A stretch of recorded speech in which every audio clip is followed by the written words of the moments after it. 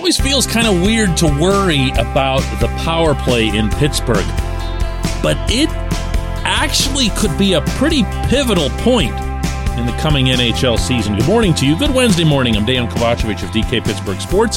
This is Daily Shot of Penguins. It comes your way bright and early every weekday. If you're into football and or baseball, I also offer daily shots of Steelers and Pirates where you found this.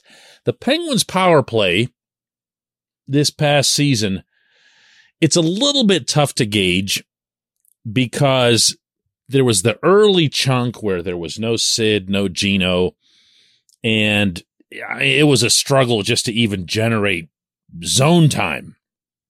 Then they came back. Things got pretty good for a while. Then they got really good for a little while. And there just wasn't really that whole season-long rhythm that you're looking for. And as a result, they finished 19th in the NHL with a 20.2% conversion rate. That's okay. You know, it's below average, but again, there's context for it. Here's the thing. In this season, the one that's coming up, it's gotta be top 10. I really believe that. If you go back to other teams that have competed for the Cup with an older core, even won with that older core, they've done it in large part because of the power play. The power play does involve skating. The power play does involve, being fast, being quick, and all those things that are more natural to youngsters. But it's way, way, way more about smarts, execution, and experience. Put another way, not that I ever put anybody in Mario Lemieux's bracket, but when 66 came back, he was eating people alive on the power play without barely budging. He just kind of parked himself off to the left side, sometimes even down between the circle and the goal line, and set himself up either for impossible angle one-timers or just to completely destroy other teams' boxes. My point is, he didn't have to move all that much. And for a broader example, go back to the Red Wings from 11, 12 years ago, the ones who faced the Penguins twice in the final. Look at the guys that they had out there.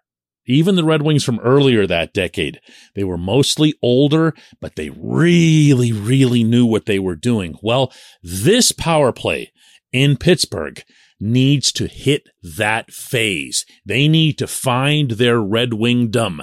If you think about who's going to be on it, my goodness, you're still talking about Sidney Crosby, Jake Gensel, Brian Rust up front, Chris Letang and Evgeny Malkin on the points. We can have all kinds of fun speculating as to who's actually going to be on PP1, but that's who it's going to be, okay? There's not any surprises here. You're not going to see Ricard Raquel, for example, would probably be the next guy that you'd want to see be part of that. He's just not going to be. So it's these guys, these five, who need to figure it out, along with, of course, Todd Reardon, who runs the power play, and Mike Sullivan. This portion of Daily Shot of Penguins is brought to you by the good people at the Greater Pittsburgh Community Food Bank, where they're committed to providing food for all of our neighbors in need across Western Pennsylvania. They, in turn, need your help. Find out how $1 can be turned into 5 full meals. For those in need, visit pittsburghfoodbank.org. Now, does this mean that there's something I'd change or something I'd try to rework or realign? Yeah, to an extent. You also have to understand that you're working, in this case, with pieces or people who've been at this for a while and who've been largely successful. I don't think you could ever look at, in particular, the two superstars, Sid and Gino, and say that they've been over the top elite performers on the power play over the course of their careers. I don't believe that they have, but they've put up a lot of points. And that's not something that you want to unravel by having them try something that they've never tried before. So I think it's more a matter of modification or an emphasis on, I don't know, maybe just a new element. Want me to throw one at you here? How about Sid and one-timers? if you think about the way this lines up, generally, Jake's going to hang out at the front of the net. We don't think of him as a net front guy because, he's not all that big, but he's actually pretty good there, especially when it comes to tips, deflections, rebounds, and so forth. So Jake goes there. A lot of times Brian Rust goes there as well, although he's more of the retrieval guy, the way Chris Kunitz was, meaning somebody misses a shot and it kind of starts wrapping around the boards. Rust is the one who goes and gets it, collects it, and makes something else happen. He's become kind of the Phil Kessel rover, and he's been good at it. He's shown a terrific instinct for it, along with hands and machinations I didn't think he'd ever have, but that's to his credit. The other three, well, that's a little different. You're not moving Letang around. He's going to be on the right point. You're really not moving Gino.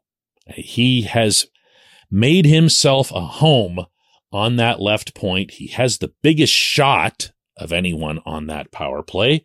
He knows how to get it off from that side. And by the way, he also knows how to occasionally flip the script between him and Letang, and he'll put himself on that offside so he can get the one-timer off. Now, 87.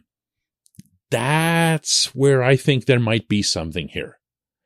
You might remember that later in the season, Sid would set himself up atop that right circle, and he got off some pretty decent shots. He scored a couple of goals from over there as well. I'm not saying this as if it's some big surprise. He's Sidney Crosby.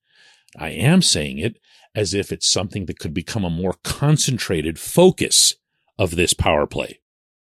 We do see a lot of teams, not just Washington, the one that comes to mind, set up somebody for that shot. Now, I don't want to make fun of Evan Rodriguez for having been that guy early in the season, because Evan actually got some pretty good results in the first half from being that trigger guy, so much so that Sullivan and Reardon were using him even later in the year and into the playoffs occasionally just to throw him out there on that left side to present that threat. You want that threat. You want that PK box to constantly worry about what's happening behind them or on the other side. And to have that be Sid on that right side, just something to think about. When we come back, J1Q.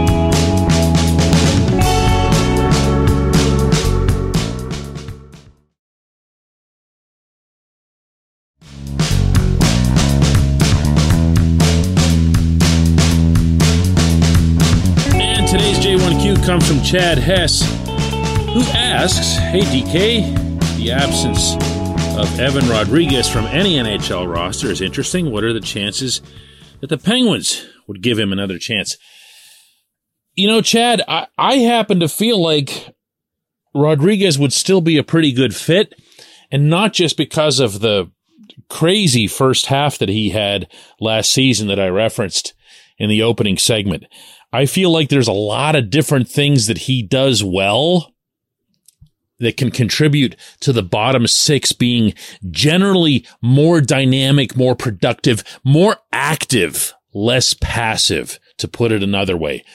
One thing about Evan is when he gets churning, which he's doing most of the time, he's on the puck and it becomes his. That doesn't mean he's always super elegant once he's got it.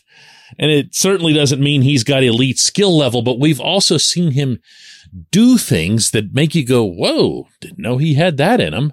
Certainly from the standpoint of finishing the way he did over the first 40 games. And let's, by the way, not forget that he should have been the guy who sent the Penguins to the next round, given the massive goal he scored at Madison Square Garden in Game 7, only to have that all unravel in a third period.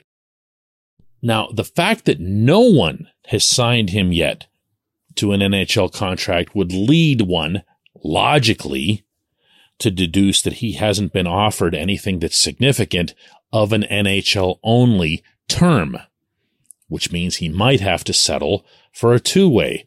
And that's got to be a little bit tough to stomach after all the goals that he scored in the first half, but then everybody also saw the second half in which he couldn't do a blessed thing. Do the Penguins need him? No. Can the Penguins afford him? No, they can't afford anyone right now. Remember, they're technically still over the cap, even though there are some ways that they could sneak under it if the season were to have to start tomorrow without trading defensemen or anything like that. I still believe they're going to trade one of Marcus Pettersson, Brian Dumoulin. Way more likely to be Pettersson. But Marcus isn't going to open you up to getting some kind of superstar forward either.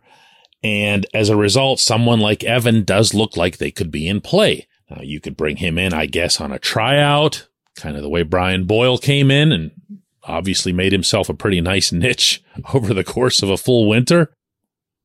Or Evan could just say, you know what, I'll come back on the two-way and prove myself all over again, and there's no way they'll send me down to Wilkes-Barre.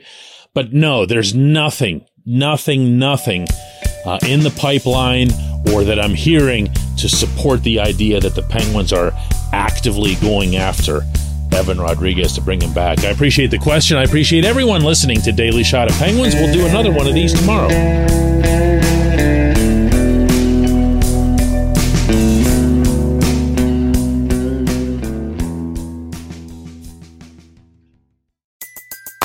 Everybody in your crew identifies as either Big Mac Burger, McNuggets, or McCrispy Sandwich. But you're the Filet-O-Fish Sandwich all day. That crispy fish, that savory tartar sauce, that melty cheese, that pillowy bun. Yeah, you get it. Every time. And if you love the Filet-O-Fish, right now you can catch two of the classics you love for just $6. Limited time only. Price and participation may vary. Cannot be combined with any other offer. Single item at regular price. Ba-da-ba-ba-ba.